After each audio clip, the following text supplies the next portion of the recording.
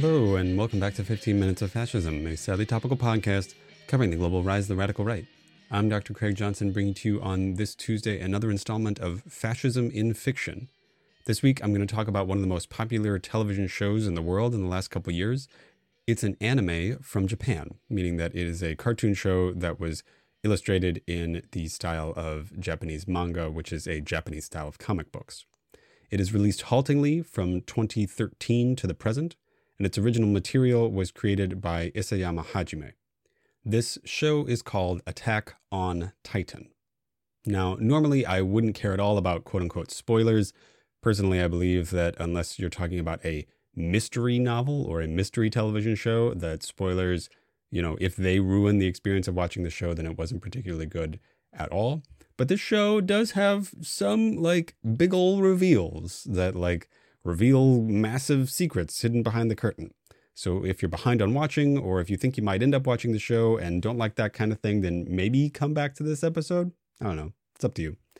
As for fans, if I ignore your favorite twist and turn in the show, just remember that I got 15 minutes to get through this thing. So Attack on Titan is set in a human civilization that consists of 3 giant walled-in areas. The walls are huge, and the area inside of them is enormous. I'm talking the walls are multiple stories tall and made out of stone, and the area inside of them is the size of a sort of medium-small European country, like Belgium or something like that.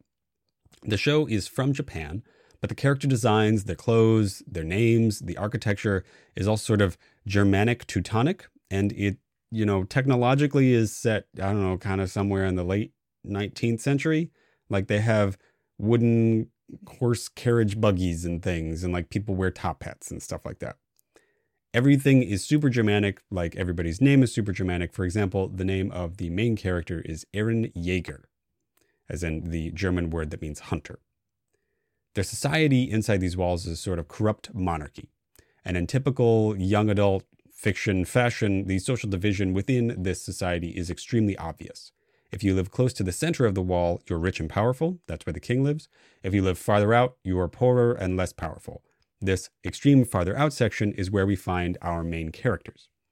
And again, in typical YA fashion, the world outside of these walls is forbidden because of the presence and constant attacks of giant flesh-eating monsters, which the show called Titans. Now, these Titans take the form of giant humans who are between 10 feet tall and multiple stories tall. They're ungainly, they're disorganized, they're uncoordinated. They're also all naked and androgynous, primarily leaning in the direction of appearing like men, but without genitals. They're also incredibly strong. And again, they eat people. They pick people up from the ground and will eat them. The only way to kill them is by cutting their necks in a very specific place, which gives the show a lot of its action momentum. The characters have to put on these pieces of gear that let them fly around in the air so that they can slice this extremely narrow strip of the Titan's neck in order to kill it. The show begins as the lead characters lose their home, again on the outside of this walls, in an unprecedented attack in which Titans breach the walls. The main character, Eren Jaeger, watches his mother being eaten alive, his father having already disappeared. So again, we are in typical young adult fiction territory here. The civilization retreats into one of the other walls, and we spend the next bit of the show featuring other young people who have also lost their homes to these Titan attacks, joining the military in order to retake their home. This is where the show really starts to get creepy and militant. Here we see young people, they're teenagers, right? I think they're 14 or 15 at this point in the show. They're joining the military and they're dedicating their lives and their honor to serving in the army, and they're forming comradely bonds with each other. That's what the show is about. It's about these people who are in the military of this show. They follow a person who is essentially, he looks exactly like a stereotypical Aryan leader. He has the fascist haircut, and he's blonde, and he's really tall, and he really cares about honor and duty and retaking the homeland and stuff like that. Over the course of the first bit of the show, they do successfully retake their homeland. They kill a bunch of the Titans that were inside of the walls, and they retake the space that the Titans originally took over, and they get to this big mystery reveal. that is the heart of the first section of the show. Eren Yeager's father has a secret basement, and in that secret basement, there are secrets about how Titans work and what they are and where they come from and stuff, because this civilization doesn't know that. They don't know what the Titans are. They don't know where they come from. They don't remember anything about how anybody got here. And so when they get to this secret basement, they learn the big reveal of the show. It turns out that the civilization that they're a part of, with the Titans attacking the walls, is just a small subset of a much wider world. And moreover, the people in this civilization were put there by the other people in the world in order to intentionally segregate them there. So now we get this new reframed image of the world of the show, and it's the one that the show operates in until its conclusion. Essentially, everybody that we have met so far in the show is revealed to be a member of a race of human being. This race is called the Eladians. The Eladians are discriminated against by other races because they, alone out of all human beings, can transform into Titans. This makes them deadly combatants, as it is revealed through the course of the show that some people can transform into Titans that can control themselves, and basically be martial artists or use big old swords or something. Our main character, Eren Yeager, is one such person. He can become this big flesh-eating monster but control himself. So it's revealed that all Eladians can do that, and they are discriminated against because of this. Specifically, it's also revealed in the course of this that all of the Titans that they have killed so far, everybody who has been attacking them thus far, everybody who ate everybody that they know, the person who ate Eren Yeager's mother is in fact a member of his same discriminated against race of people, right? That's what the show is showing you. That when Eladians are injected with the spinal fluid of another member of the Titans, then they become a Titan and they become this mindless flesh-eating killing monster. At this point, we have left the typical young adult fiction universe. We learn also that outside of the world that the show has so far been set in, these concentric walls that are constantly being attacked by Titans, outside of this, it turns out that these walled cities are on an island, and that this island is called Paradise Island. However, Eladians don't just live on Paradise Island. They live all around the world. And if they live outside of Paradise Island, they are discriminated against in a way that directly mirrors anti-Semitic policies of the Nazi German system.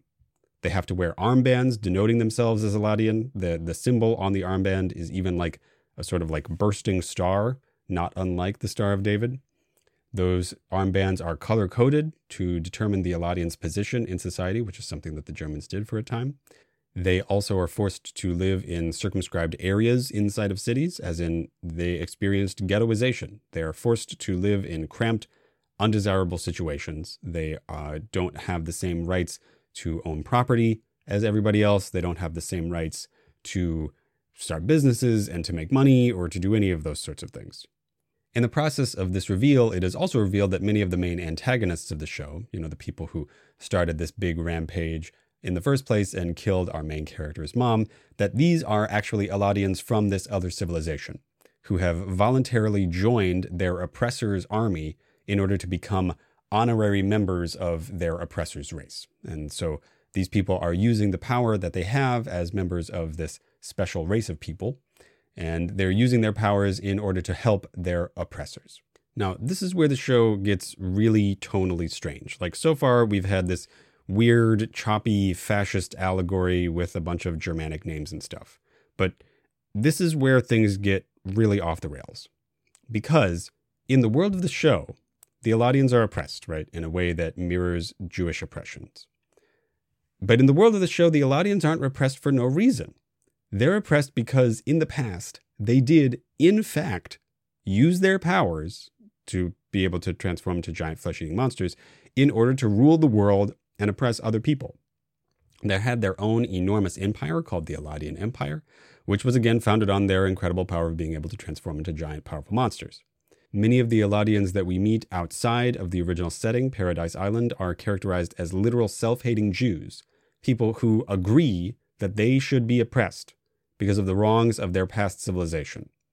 Now, Once the main characters from Paradise Island, the people who watch their parents die in this initial attack that starts the show, they eventually make their way onto the mainland. And they see this oppression and they understand the race of people that they come from, the Eladians. And seeing this oppression, and also motivated by some prophecy / it was meant to be type stuff, the main character, Eren Yeager, fully commits to a fascist genocidal plan. And that is where the plot of the show is currently hanging. He plots with people in the military in Paradise Island to take over the power of their king and to stage a fascist coup led by a militant youth league that calls themselves the Jaegerists. They then go on to use the power that he has gotten, by eating other people who have Titan powers. That's one of the things that's going on in the show. It's not particularly important to the fascist narrative, but he uses his newfound powers in order to try to kill all other human beings on Earth. And that is what is happening right now in the show. So currently, the plot is about a fight between two factions of these Eladians, these Jewish analogs in the show.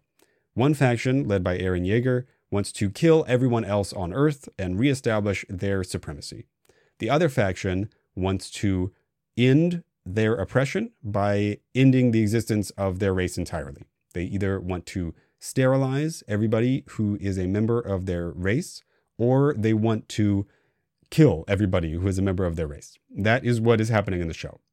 Clearly, this is a show with some fascist themes, right? The main characters join the military to protect and renew their country. They get radicalized. They learn that they are really the oppressed people of the world, quote unquote, right? In the world of the show, they learn that they're really the oppressed people of the world. They commit to right those previous wrongs and to elevate their own race, or to protect their own race. Now, in this sense, I think that this show is an effective narrative about fascism.